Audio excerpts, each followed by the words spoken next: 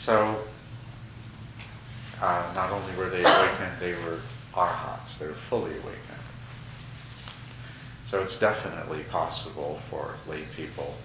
Certainly in the time of the Buddha, it was possible for lay people to become fully awakened. And to further give us an idea of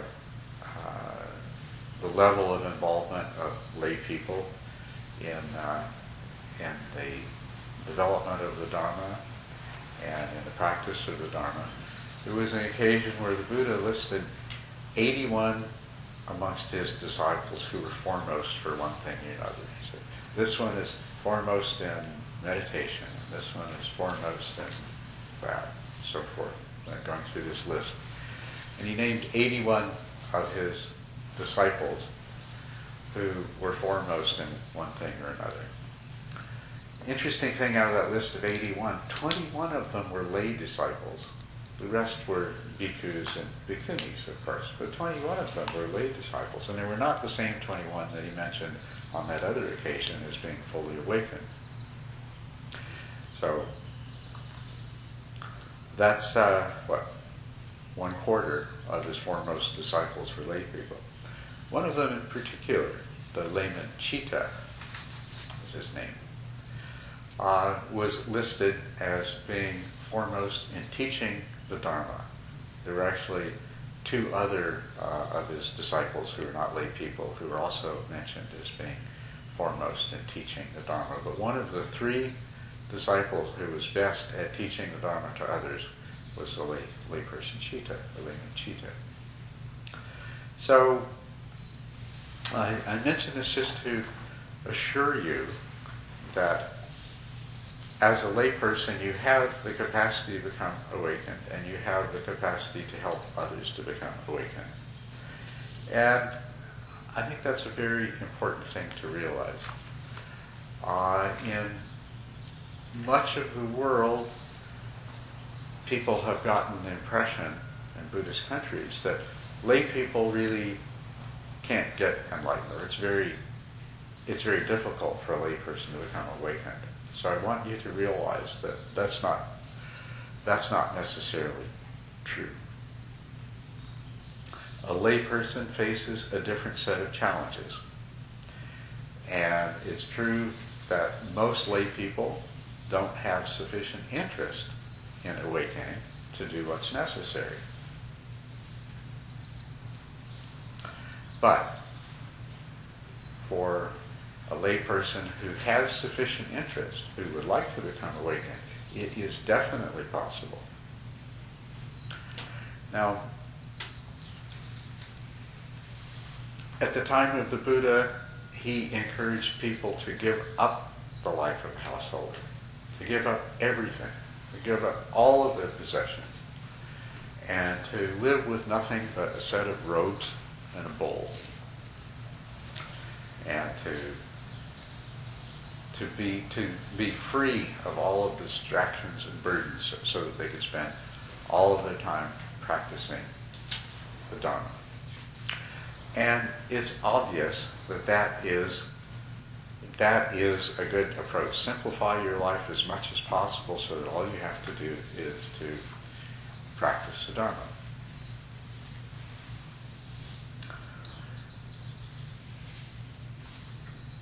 But for one reason or another, you've decided not to do that.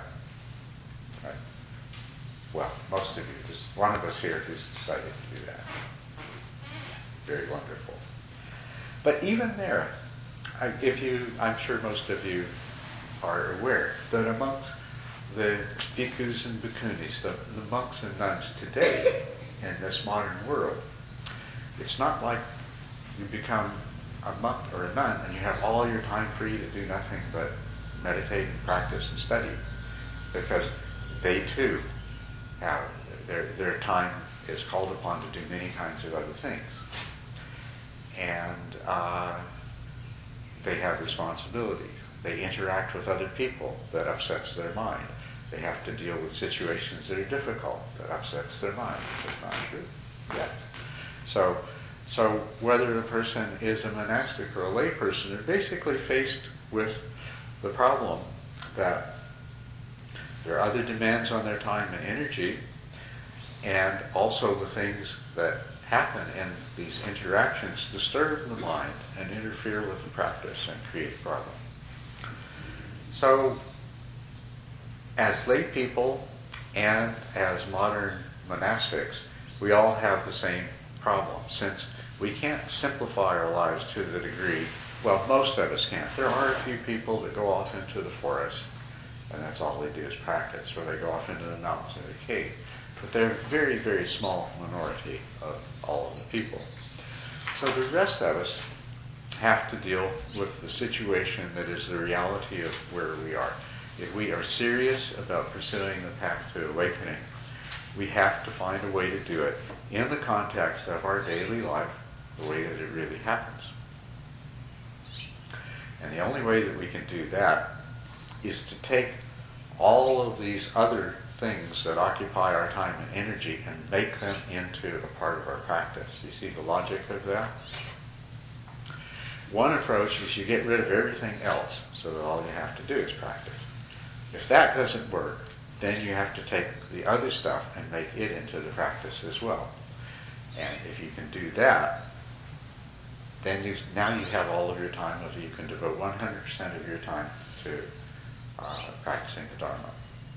And that's one of the things that we want to talk about here. Now, the meditation part, the formal practice, is very important because,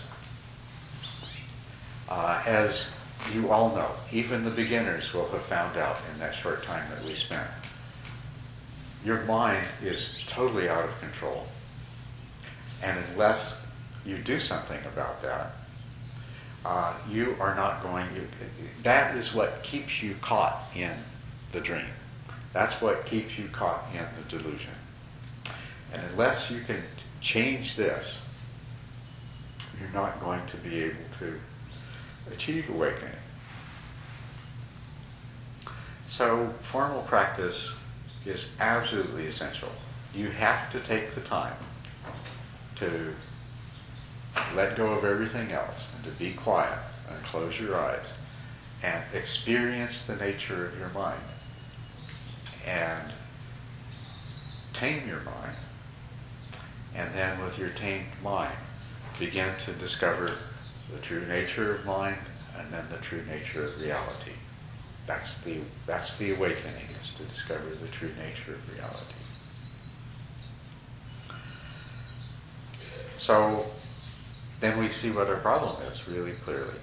What is the task at hand? If you're serious about this Dharma practice, you're going to have to create a space in your life for meditation, learn to meditate, and to practice for whatever period of time you can. An hour a day, 4 hours a day, half an hour one day, 2 hours another day, whatever it is. You're going to have to do that. And you're going to have to figure out how to make that happen in the context of your life. But the other thing that you're going to have to do is you're going to have to figure out how to make the rest of your life into a practice that is just as valuable and just as effective as the time that's sitting. But it is valuable and effective in a different way. It doesn't replace it. So you need both. You need to have both. You both have to have practice in daily life, and you have to have meditation in daily life. So that's the challenge that confronts us, and that's what we're going to talk about this weekend. And before we actually get into it in detail together here, I just want to point out something to you. It's very important that you make this decision to take up this path, and that you do the kind of work that we're talking about. It's the most important thing in the world, in my opinion. It's the most important thing for you as an individual. It's also the most important thing for this world of other suffering individuals.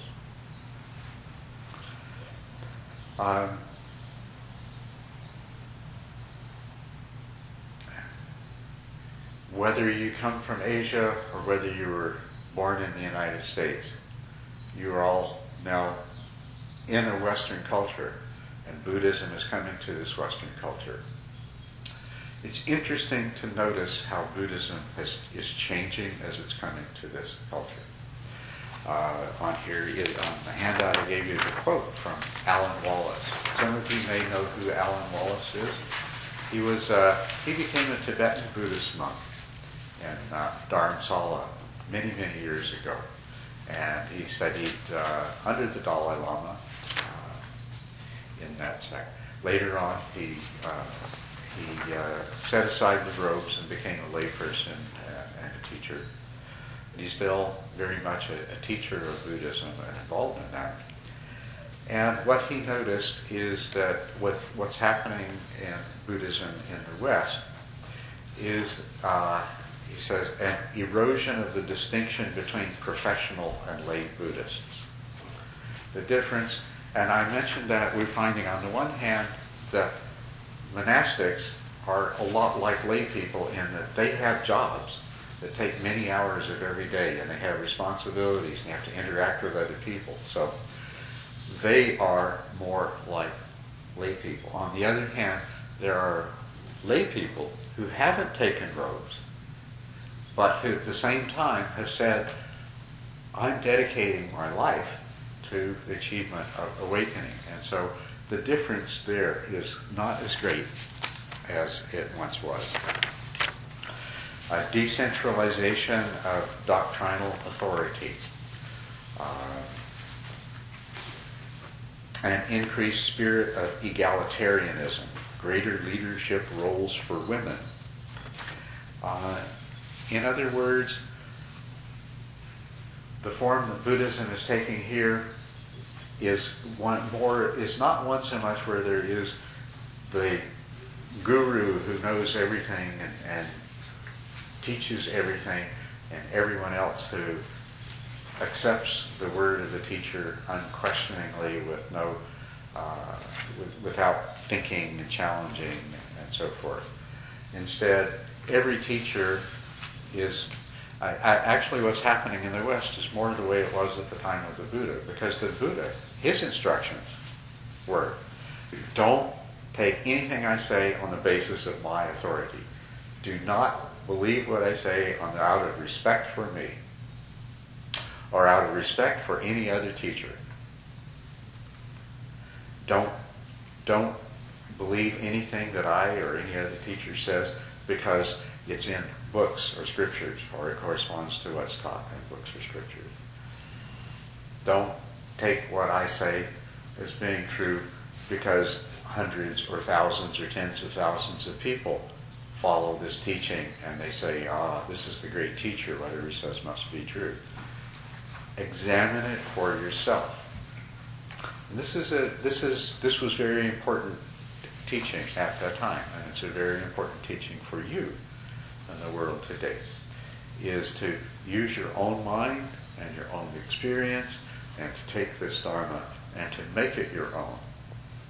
And use it as the vehicle for achieving the goal that you want to achieve. Whether you're a lay person, whether you choose to become a monastic, whether you're a man, whether you're a woman, whether you're a young boy or someone who has lived many decades, it makes no difference. We're all the same. We're all caught in the same delusion, and this Dharma is our path out of it. And each of us has to follow that path on our own. So this is the Buddhist environment that we find ourselves in, one that is inviting us as lay people to take initiative and to dedicate ourselves, and to do so with the conviction that we can succeed. Conviction is very important, as we'll see when we start looking at some of the Buddha's advice to lay people. He mentions different qualities, and conviction is number one of those.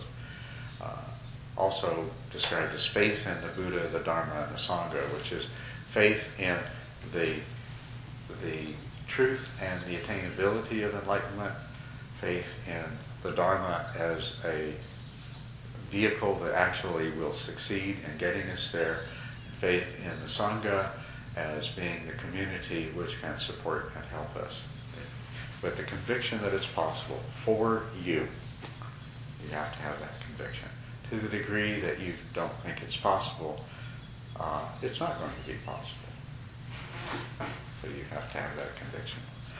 But this is very important. If you think about this world we live in, how many people there are, how limited the resources are of space, of fresh water, of energy resources. I mean, it's true, maybe we'll discover some wonderful new energy resource. But it is a crowded and busy planet. The environment is becoming more and more polluted. In spite of all of the technological progress that human beings have made, there is massive poverty in every part of the world, including this wealthy country that we find ourselves in right now. There is tremendous injustice in every part of the world. There is exploitation and cruelty. And, of course, as always, there is war. There's an increasing number of serious diseases that confront us.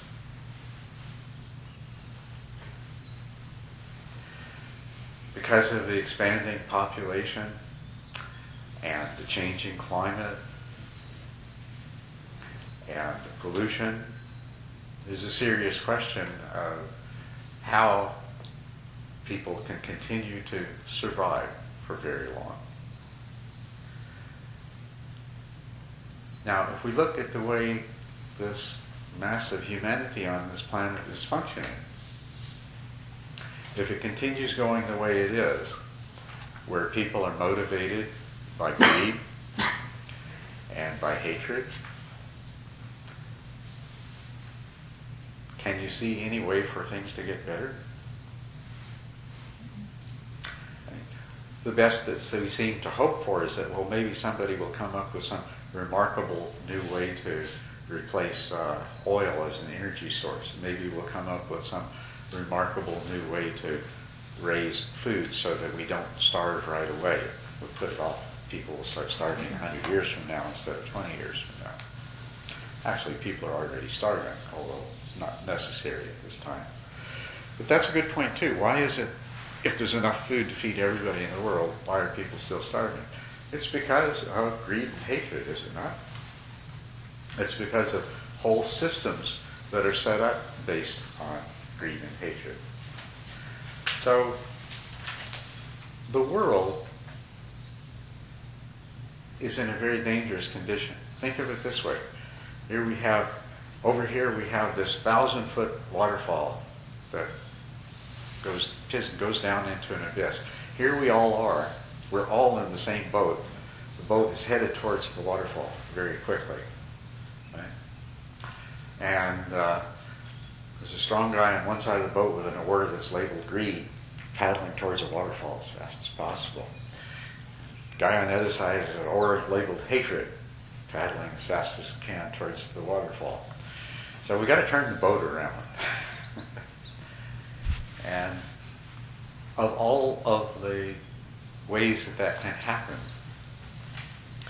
the one that I see is for the Buddhist values of loving kindness, compassion, patience, virtue, and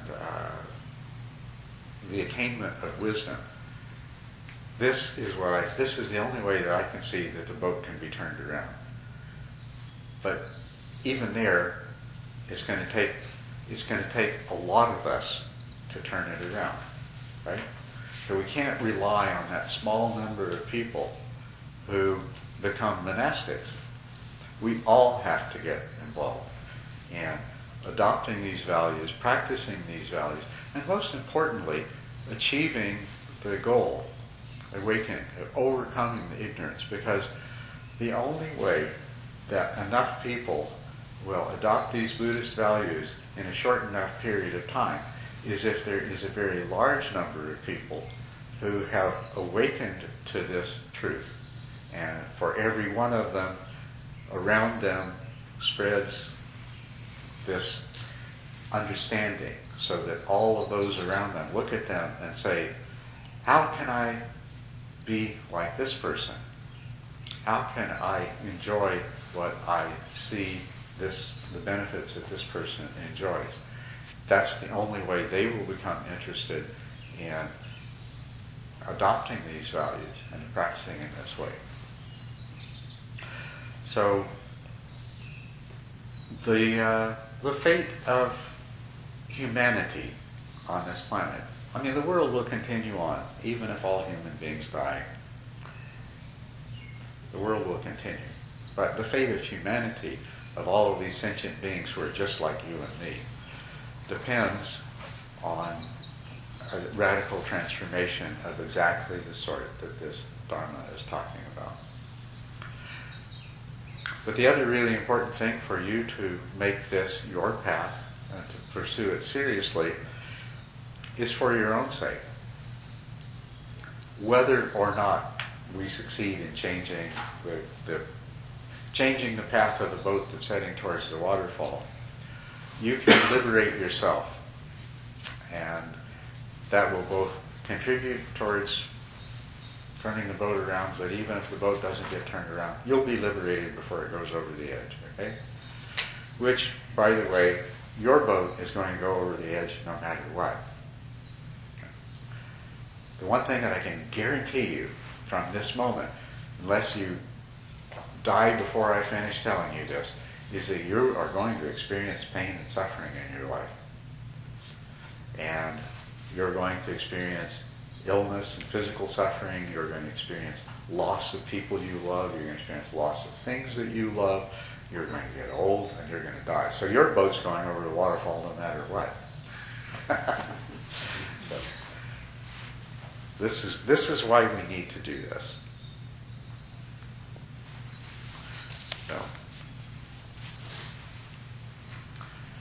So let's turn our attention to how we go about doing this.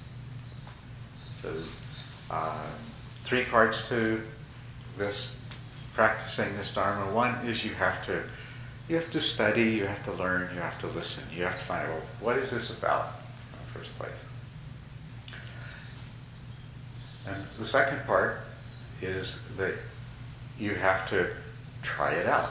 Okay, you get these ideas, you get this intellectual understanding, you heard this teaching, read this teaching, maybe played it on your CD while you're driving the car, oh yeah, that sounds really good, that makes sense to me. But you have to make that real for yourself. You have to do as the Buddha said, you have to test it, try it out. You have to apply it in your life. You have to prove it to yourself that this is true. And then, having learned about the Dharma, having satisfied yourself about the truth of the Dharma, then you have to apply it. You have to put it to work so that it produces the results, so that you gain the fruit of it.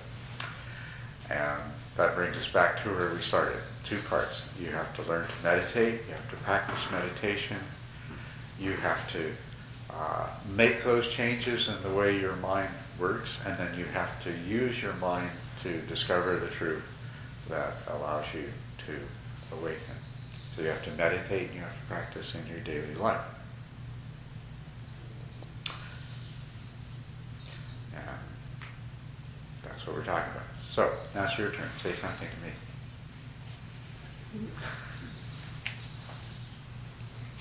Yes? What exactly is the definition for Dharma? For Dharma?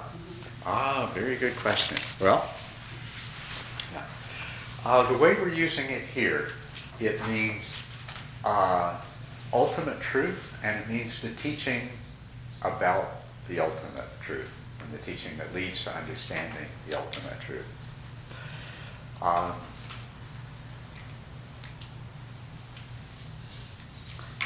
The word Dharma itself its original meaning was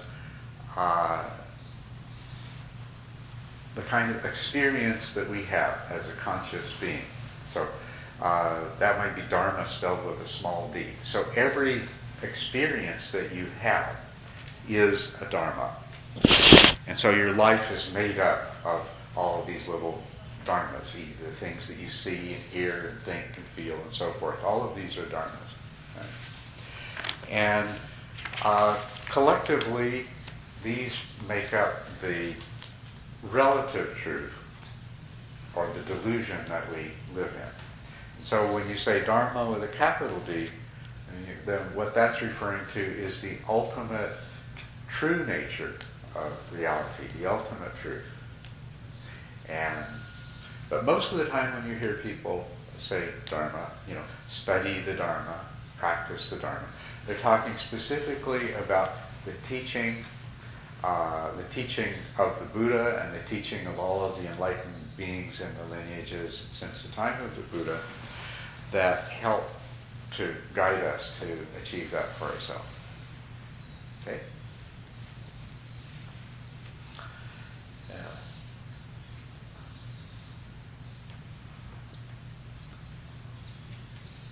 Yes? You talk about the real truth, the true nature of things that we try to achieve, and you talk about the delusion. Yeah. And since we live in this world, everything is so real as a rock. Everything is impacted us in a very realistic way. So can you explain what is the delusion and what is the true nature? Yes, I would be happy to. Because that's a really drastic and dramatic statement to say, you're all living in an illusion. So, what does that mean? And what are the implications of that?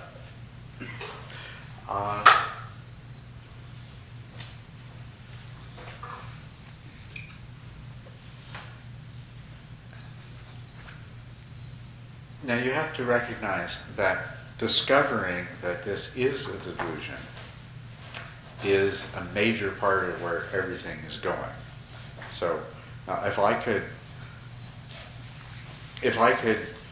say to you in a few sentences something that would make you clearly understand how what seems so real is a delusion, then that would be a wonderful shortcut to the end of the path. Because once you can see that this is a delusion, then it's a very, very simple step from there to seeing the true nature of reality. I mean, the true nature of the reality you live in is that it is projected by your mind.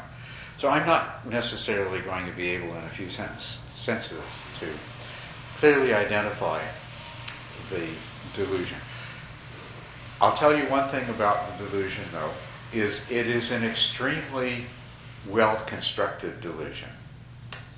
And that's why it's so difficult for you to recognize that it is a delusion. And, maybe the way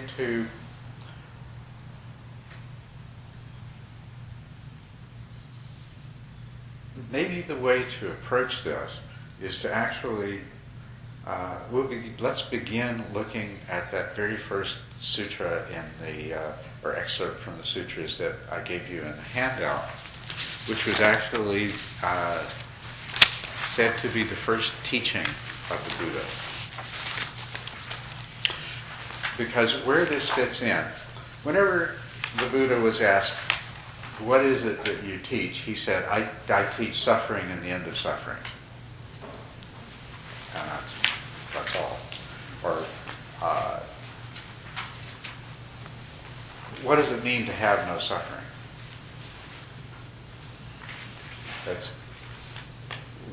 What do you experience when you have no suffering? You're contented, you're happy, you're serene, comfortable. Is there any greater pleasure than total free from any sort of suffering and dissatisfaction. Well, we can go into that a bit further later on. But to speak of the end of suffering is to speak, and actually we say the word suffering, the word is dukkha. It means the end of every kind of unsatisfactoriness. So to speak of the end of every kind of dissatisfaction and unsatisfactoriness is to speak of something that we all aspire to. As a matter of fact, all of the things that we do while we're caught in delusion, the reason for our greed and the reason for our hatred is that we all think that we're going to free ourselves from suffering. If we're going to free ourselves from dissatisfaction. Our greed comes from the belief that if I can have this, if I can have that, if I can only have this, our mind projects the idea of this is the solution. If I had this, if I were in this place, then I would be truly happy. Then all of my dissatisfaction would be gone. Or if I could destroy this cause of pain, if I could avoid that, if I can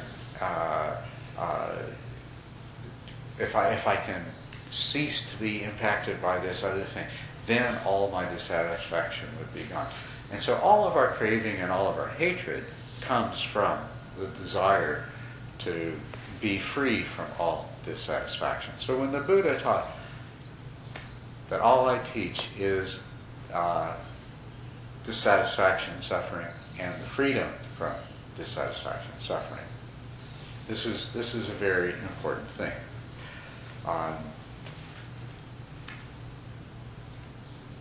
And the reason that we suffer is because we are trapped in a delusion. So let's look at this first sutra. It's called the Dhammacakkappavattana Sutra, the turning of the Dharma wheel. And this is just a part of the sutra. But to give you the background of this, the Buddha had become enlightened, sitting under the Bodhi tree. And he tried to think of, he said, this is difficult to understand. He tried to think of anyone that he could teach it to. And the first two people that he thought of were his own teachers, Alara Kalama and Udaka Ramaputta. But as it turned out, they had both died. And the next people he thought of were the 5 companions that prior to his enlightenment he had been practicing with in the forest. And so he went to the place that they were staying. And he gave this his first teaching, the turning of the Dharma wheel. And this sutra, as we have it, is not very long. You could recite the whole thing out loud in probably about 15 minutes, less than 20 minutes anyway. But what we know is he spent many, many hours giving this teaching to this group of 5 companions.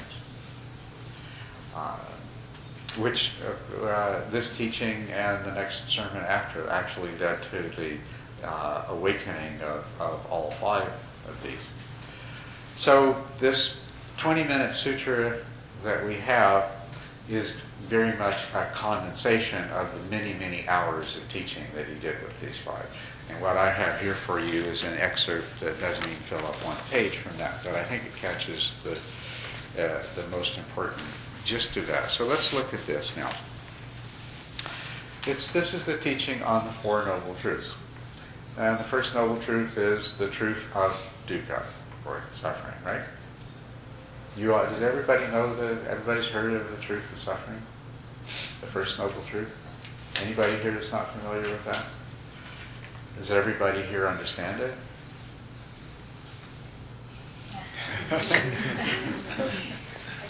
Yeah? You understand it? No, you don't understand it? Okay. Yeah. It's, understanding it is a very important thing. If you look down here, 1, 2, 3, 4, the fifth line there says, vision arose, insight arose, discernment arose, knowledge arose, illumination arose within me. with regard to things never heard before. So whatever it is he's about to say, he's saying, this is so remarkable that no one else has ever figured this out before. And what you often hear is truth is suffering. Oh yeah, life is full of suffering. Does that sound like something that no one had ever heard of before? Okay, so at that level, if somebody says to you the noble truth of suffering is that life is full of suffering, they haven't understood it, because that's definitely not something that goes beyond ordinary understanding. Yeah. And we talked about this at Chilai Temple, and they said, okay, we're going to talk about the noble truth. First noble truth, I don't know. They say, okay, what is the first noble truth? We say, it's the truth of suffering. Okay, but what is the truth of suffering? It's the truth of suffering. You know, it has to be some statement that is true, to be a truth. Yeah. And the tiniest words make such a huge difference. That life is suffering, that's one I've heard. Like, my gosh, life is suffering? Or life includes suffering, that's way, way, way better. You know, I mean, my grandmother used to say, in every life a little rain must fall. Yes, I mean, right. if it's far apart, that's pretty okay. That's right, yeah. So there's a huge chasm between life is suffering and suffering happens now and then. Mm-hmm. So that's what confuses me. Right. What did the Buddha really mean? Yes, and that's a really important thing to recognize, is that he's making a claim that this is a really profound truth that up until his time nobody had really understood. And you can't believe that nobody had ever understood that into every life some rain must fall. As a matter of fact, some people had already understood that in some lives it's nothing but rain. Right. So he says here, this is the noble truth of dukkha. This noble truth of dukkha is to be comprehended.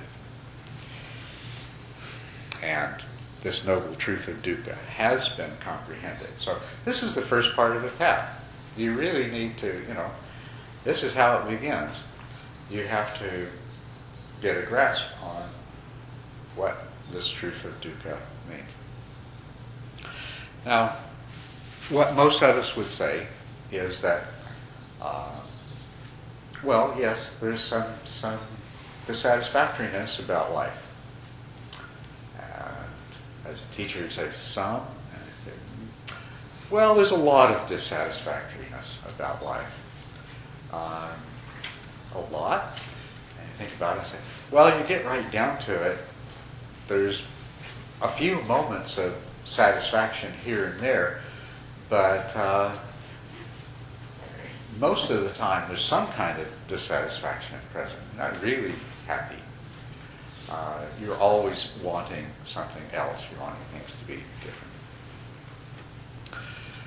So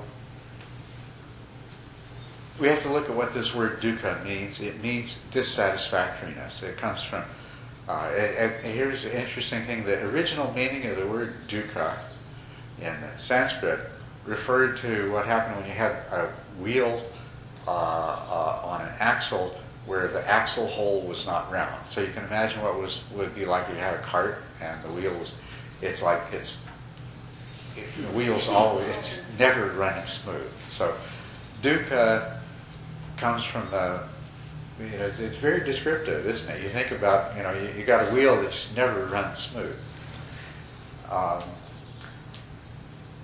But from its original meaning in that sense, it came to mean that which is dissatisfactory.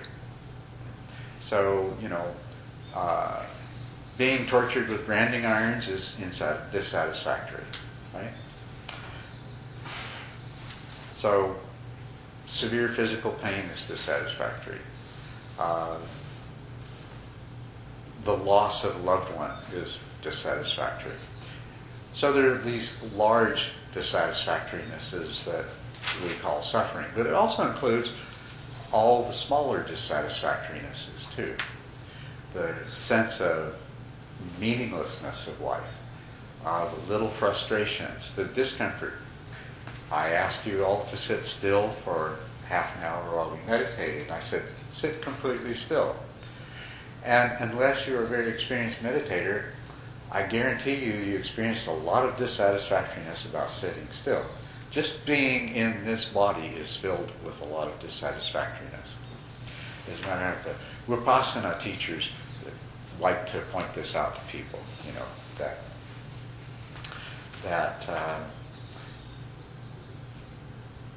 we constantly move because we're constantly trying to avoid the discomfort that just simply comes from having a body. And that is kind of an important insight. It brings you to understand really how pervasive this dukkha is. The wheel never really runs smooth, except for, there's those short periods. But then, if we examine even those short periods, we find that when you have what you want, you're already worried about losing it. As a matter of fact, it's guaranteed that you're going to lose it. It is absolutely impossible that you could get what makes you happy and hold on to it. It just simply cannot happen. So even getting what you want has this element of dissatisfactoriness to it.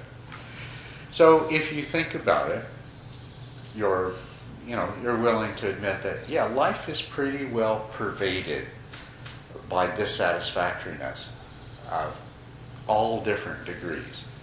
May it not all be, tortured by branding iron severity, but you can't get away from it, and it's always there, and even if it's not there in the moment, it's looming, waiting to get you a few moments later. So, now this still isn't a very profound understanding, is it? I think a whole lot of people who never heard of the Buddha have probably figured this out. And probably a whole lot of people. So it would be really presumptuous and disappointing if the Buddha was suggesting that this was the truth that he had discovered that no one had ever spoken before. Would it not? Must be something more to it than that. Yeah. Well, it seems to me that in a general sense, the whole universe is adverse. The whole universe is? The whole universe is adverse Yes. to us. And if I can quote, the perfect adaptation of an organism to its environment is to die. Yeah. so Actually, that must be the sorrow of it, that it's all out to get us.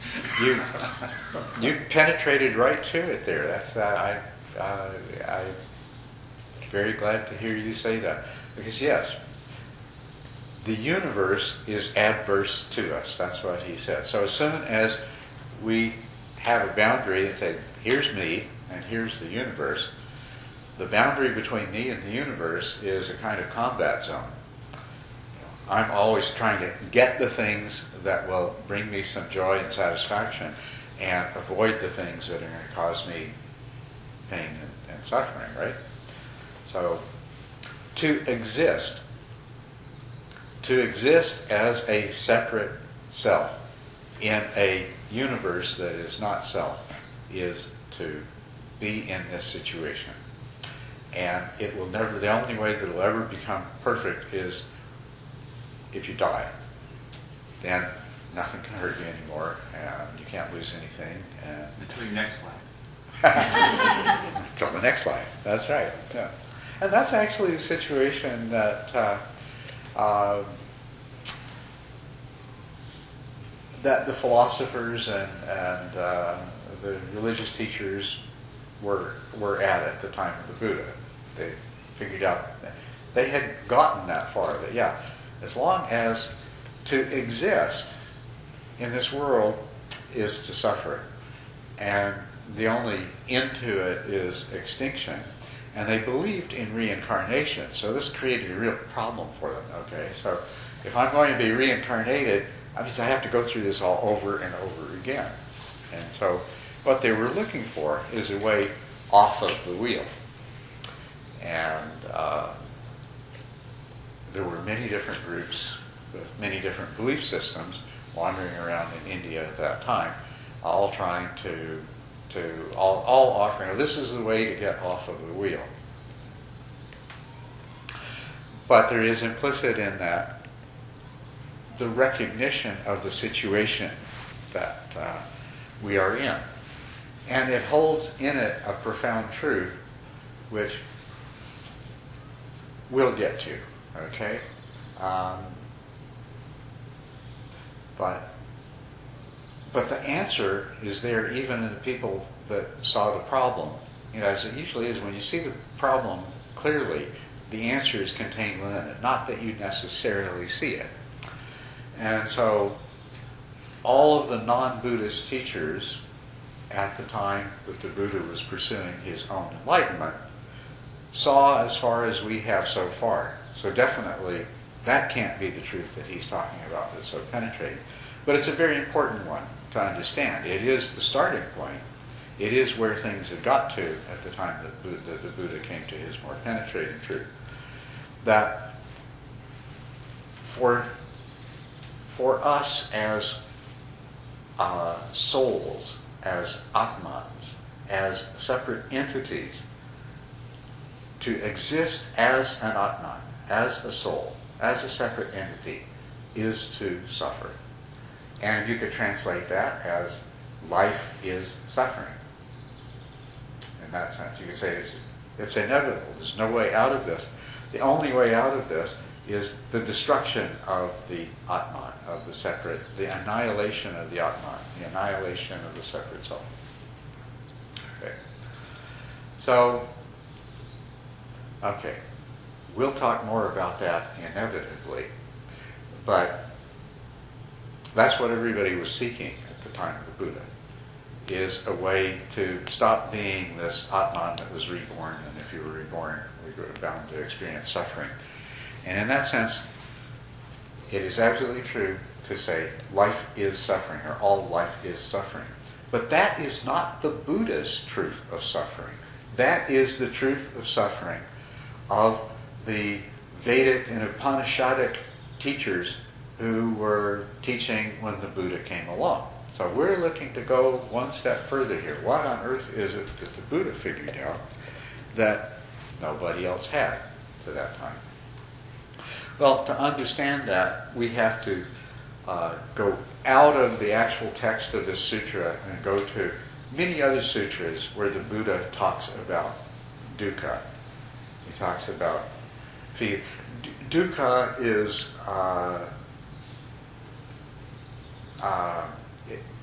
it's what's called vedana, or feeling. And it can be said that there's three kinds of feelings. There is dukkha, the feelings that are dissatisfactory in some way. There is sukha, there are the feelings that are satisfactory in some way. And then there are edukkha, asukha, neither satisfactory nor dissatisfactory. So if you think about it, every experience you have has to fall into one of these three. It covers the entire range of possibilities. It's either satisfactory, producing some kind of pleasure in some way or another. It's unsatisfactory, dukkha in some way, or it's neutral. Anyway, in these later sutras where he's talking about dukkha, he says there is dukkha of physical origin and there's dukkha of mental origin. Okay? So dukkha of physical origin, that's pain. That's, a mosquito bites you, a rock falls on your toe, you get all of the different things you can think of that produce physical pain. That kind of dukkha of physical origin could include a really loud sound, an explosion that really hurts your ears or something. It could include an odor that makes you feel nauseous and you're going to throw up or something. Things that are unpleasant, that are of a physical nature, that are the result of the senses. And then the other kind of dukkha is the dukkha that is mental in origin. So let's think about that a little bit. And actually, if you go to the next truth, which helps us to understand this, he said that the origin of dukkha is craving. Now, craving is a mental thing, right? He didn't say the origin of dukkha is craving and things that hurt your body. He just said the origin of dukkha is craving. And we go on to the next truth. He says the cessation of dukkha is the cessation of craving. He doesn't say cessation of craving and things that hurt your body. So let's go back to dukkha. And let's think of it in terms of, okay, there's dukkha that is physical in origin, and there's dukkha that is mental in origin. And let's look at this again. So I think you know that a Buddha is somebody who has completely overcome craving. Total cessation of craving, right? All right. So if a Buddha has experienced a total cessation of craving, there should be a total cessation of dukkha, right? All right. Does that mean that when a person becomes awakened, that they no longer experience physical, there's no longer anything happens to their body that is a painful nature? No, it doesn't. We know that. How do we know that for sure? Well, we know that from the sutras. A lot of times in the sutras, Buddha would be giving a talk and somebody asked a question and Buddha would say, my back's sore. Sariputta, why don't you answer it? So he had sore back. And if you look at the sutras, you'll find that his cousin was very jealous of him and decided to try to kill him one time. So he threw a rock down. And the rock didn't hit the Buddha, but hit another rock and it splintered in a very sharp shard, lacerated the Buddha's foot. And apparently he was not able to walk for several weeks afterwards. So it seems like there was some physical dukkha in that, right? In the Mahaparinibbana Sutra, where it speaks of the last days of the Buddha, before his final illness, he also had a very serious case of dysentery. And of course, dysentery. So to be awakened doesn't mean that somehow you have this golden light body that nothing can ever hurt anymore, or that somehow you have the karma that no mosquito will bite you, no rock will cut you. So obviously this is talking about something different. So if we look at the mental dukkha, of the mental suffering that we experience, well, some things are obvious. It's purely mental if we lose something that we love. That's a purely mental kind of suffering, right? And somebody insults us, that's a mental kind of suffering. There's all kinds of, as a matter of fact, just review all of your suffering for a moment, and you'll find a huge amount of your suffering, probably the worst suffering you've experienced in your life, has been mental. Is that not true? Well, let's look at the relationship between physical suffering and mental suffering. Now, here's something that all of you who have done some meditation have a great advantage of, because you've discovered firsthand what I'm about to talk about, which is that the suffering that you experience when there's discomfort in the body is dependent upon the mind. And those of you that haven't discovered firsthand what I'm talking about say, well, wait a minute. When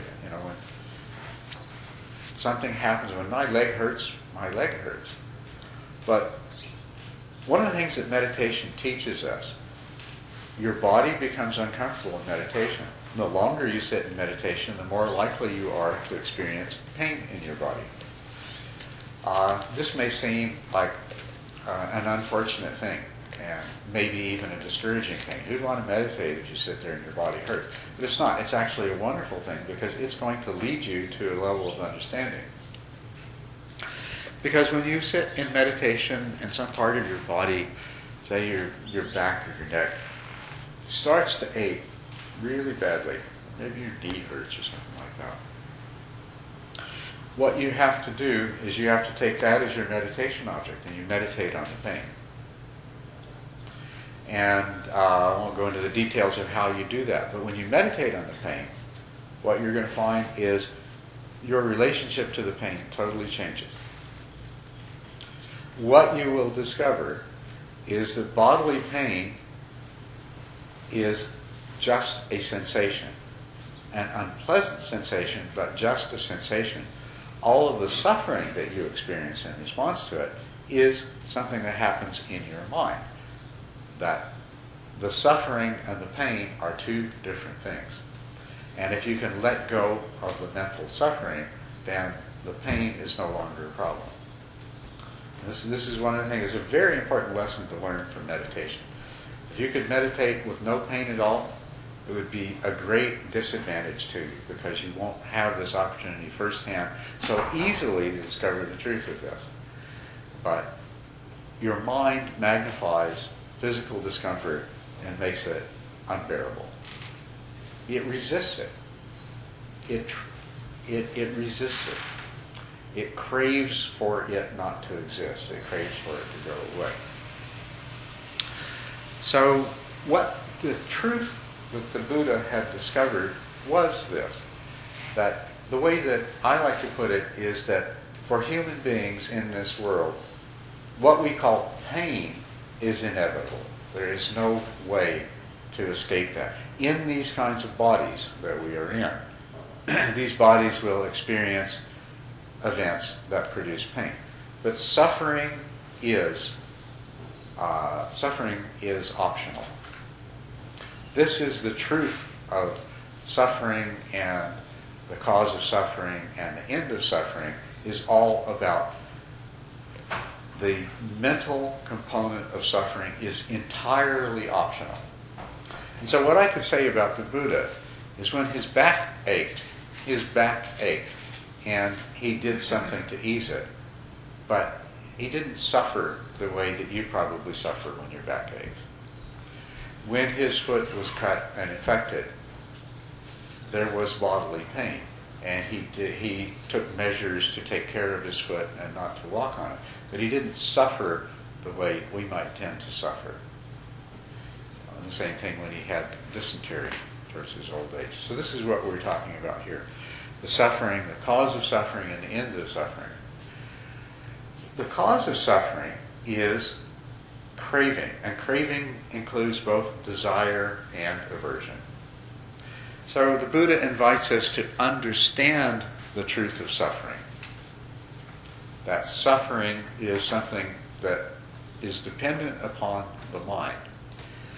Then he offers us the truth of the cause of suffering and the origin of suffering. The origin of suffering is craving. Now, craving means both desire and aversion. But if you think about all of your mental suffering, it comes from wanting to have something that you don't have, or wanting to hold on to something that you do have, or the aversion, wanting to get rid of something that you dislike, or that is uncomfortable or unpleasant in some way. So you can see this truth that suffering is the result of desire and aversion. Suffering is due to craving. Then the next thing he invites, and this is before we get to cessation, the third truth, he says, as a part of the second truth, that this origin of dukkha is to be abandoned. So this is where he's inviting you to find this out for yourself. You can do this at any moment. When you experience suffering of any kind, regardless of big red sign, sirens going, everything else, says craving is present. So whenever you experience suffering, look to see if you can find the craving that lies behind it. Okay? And you can all do this, and you should do this as a part of your practice. Do this all the time. And then try the next thing that the doctor says, the divine physician says. He says, when you can spot the craving that is the cause of your suffering, abandon it. Now try letting go of it and see what happens. And what you'll find, it might only be gone for a moment, but as soon as you let go of your grasping, of your attachment, of your craving, of your aversion, of your hatred, as soon as you let go of it, as soon as you abandon the origin of suffering, the suffering's gone. It may come back. It can come back as soon as your craving comes back. But in that moment, it's gone. And this is the invitation to do this over and over again until you become absolutely convinced, as convinced as you are about everything in the delusion that you live in. When you become as convinced as you are that you can't walk through that wall, that indeed craving, every time you experience suffering, it's because there is craving. Then you will have done what the Buddha has invited you to do here. Then you will have comprehended the truth of the origin of suffering, and you will have abandoned the origin of suffering as your experimental process, as your practice. Now the next thing he says is that the cessation of craving, the permanent cessation of craving, leads to the permanent end of suffering. And this is the goal. What does he teach? Suffering and the end of suffering? Well, the cessation of craving is what leads to that. Now here's where it becomes problematic. Fine, we can abandon craving for the moment and experience that, yes, indeed, what he said is true. But how on earth do we eliminate this craving in us? Because if you do the practice that has just been described, maybe you didn't realize that this Four Noble Truths was a practice. It's a practice.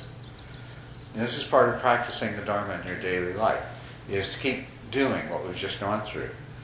Notice whenever there's suffering, whenever there's dissatisfactoriness, notice that it's due to craving. Notice that if you can abandon it even for a moment, that the suffering goes away. If you do this practice, then you'll have understood this, then you'll see the truth that if you could get rid of it once and for all. But how do you get rid of it once and for all? Because you've seen it's always there. And even when you abandon it, it comes back. Right? Now, for those of you that haven't done this practice, what I'm saying now is theoretical. And for those of you, some of you have done this practice and do it all the time. You do this practice all the time, right? And you, back here, you do this practice all the time, right? Have you started doing this practice all the time? Occasionally, okay. And do you do this practice all the time? No, you don't. Okay. But this is the practice. This is the path to awakening in daily life, is doing all of these practices all the time. If you do it all the time, it gets really, really clear and easy to understand. And the veil of delusion will start to thin as a result. So what you find is that the craving, you can't make it stay away just by letting go of it, just by abandoning it. It's not that simple. Otherwise, everybody's problem would be solved. I could say to you, okay, just abandon craving for good, completely, and no more problem. So, now, once again, we have to look beyond what's contained directly in the sutra to understand this. But when we do, we find that the Buddha spoke of the roots of wholesome and unwholesome mental states. The roots, and unwholesome mental states are ones that have to do with your own suffering and afflicting others with suffering. And what he says is that there are always two roots. There's craving together with delusion or ignorance. These are always together. Whenever there is delusion, there is craving. And whenever there's craving, there's delusion. Actually, in many of the sutras he speaks not of two roots, but of three roots: desire, aversion, and delusion. And you have either desire and delusion together, or else you have aversion and delusion together. But now we're getting down to it. The delusion is what keeps the craving going. And until you get rid of the delusion, you will not achieve the permanent cessation of craving, and you will not achieve the permanent cessation of suffering. So do you see how it works? Okay. So, and this truth is one to be discovered through practice. You discover that, when you keep finding the craving is always there, and you look, if you through your study, you have learned the theory. The theory is that wherever there is craving, there is delusion. So now you start looking the same way you started out whenever there was dissatisfaction, you look for the craving. Now, whenever you spot the craving, you try to look for the delusion that is the root of it, the delusion that underlies that. So, now we're getting back to, long way around, getting back to Scott's question here. What is this delusion anyway? The delusion is that we think that we are a separate self, an entity, an atta, or atman. Atta is a Pali word, atman is the Sanskrit word that refers to the self or the soul. And we think we are this separate, permanent entity, this soul, this being.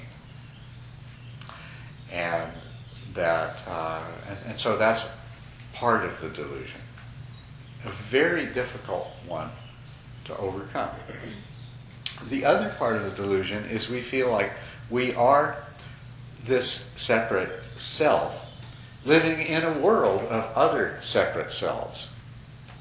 I'm this separate self, and here I am confronting this world of other separate selves and other separate entities, not just other people and other animals and trees, but also rocks and buildings and mountains. Right? Is that not how you see yourself? I am this self in a world of things. That is the delusion. That is the delusion.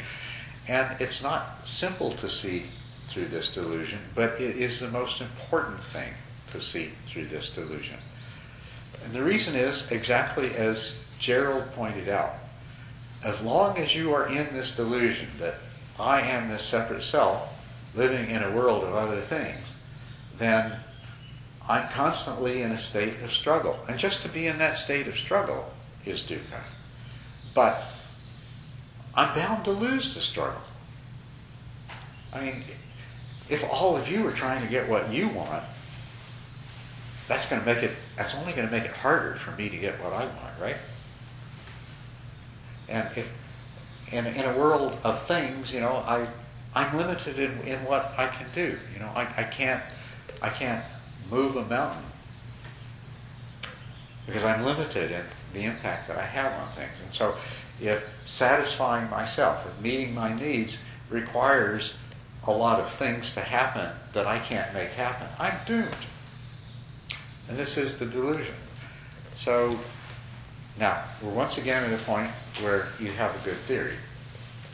Great theory. Okay, if I didn't see myself as a separate being in a world of other separate beings, then a lot of my problems would be solved. And once again, this is a theory. But it's a theory that we have to test, and we have to explore, and we have to discover the truth of. The truth is that there are no things. You've heard of emptiness? Emptiness means there are no things. Things do not exist. Doesn't mean that nothing exists. I mean, the conversation would get stupid at that point if somebody said, emptiness means nothing exists. Or somebody, I say, there are no things. That things do not exist. I mean, we enter into the realm of nonsense if we take things do not exist to mean that nothing exists. Because obviously something exists. We don't know what it is. But the idea is that seeing the world made up of things is something that our mind does. And seeing ourselves as one of those things is something that our mind does. It's not the way things really are. And if you practice understanding this, there are different ways that you can approach that. You can look inside to find the self that you really are and see what it is that you find. You can observe your mind and yourself in action and other things in action, and you will come to the conclusion that, well, yes, everything is just a process. Everything is interconnected. There really are not these separate things. That's just an illusion. Everything is this interconnected process. Do you get the feeling of that? Do you get the feeling that we're all interconnected? There is continuity between us. Our mind does a very useful thing that it separates me from you, and that's good. That way I know whose car to drive home in. Although there's some other people's car I might like better to drive that. But there are no such things. There is only process. And if you search for the self that you think you are, what you'll find is not a process, but many different processes. And not one set of many different processes that is constantly there, but rather processes that come into existence and cease to exist, constantly changing. So the self that you think you are, when you do the practice and when you look into it, you will discover is a bunch of different processes, and it's not even the same processes from one moment to the next, and they're constantly changing. And every single one of those processes is the result of causes and conditions. And every single one of those processes and the end of one of those processes can be traced to virtually everything else, because everything is causally interconnected. So you see that your selfhood, from this point of view, begins to dissolve like a drop in the middle of the ocean, right? You can see that at the intellectual level. You have to discover that at the intuitive level, and then you have to discover that at the level of direct experience. When you've done that, you will be free from suffering. Yeah? What? Is it possible to take a short break? Oh, it's possible to take a short break. Yeah, it's a good idea. We'll take a break. Okay. So anyway, that's the long answer to Scott's question. The delusion is that the world is as it appears to us. It is not. It is empty of being the way it appears to us. Our mind creates an impression of the kind of world the way it is. And the other important part of this truth is that the self that we imagine that we are does not exist. It too is empty of being the way it appears to us. That is the delusion. Once that delusion is overcome, then we can uproot the craving. So I'll just take a minute here, we'll take a break, but do you see, I just want to know, do you see the connection here? That as long as you feel like you are a separate self in a real world, there is a boundary of conflict. You're going to have to experience craving, because if I am a separate self, I have needs to be met, so there will be desire, and I have various causes of suffering to avoid, so therefore there will be aversion. So the only way out of the problem of desire, out of the problem of suffering, and the only way to get rid of the desire and aversion that creates the suffering, is to dissolve the mental trap of seeing ourselves in separate in the particular way we do.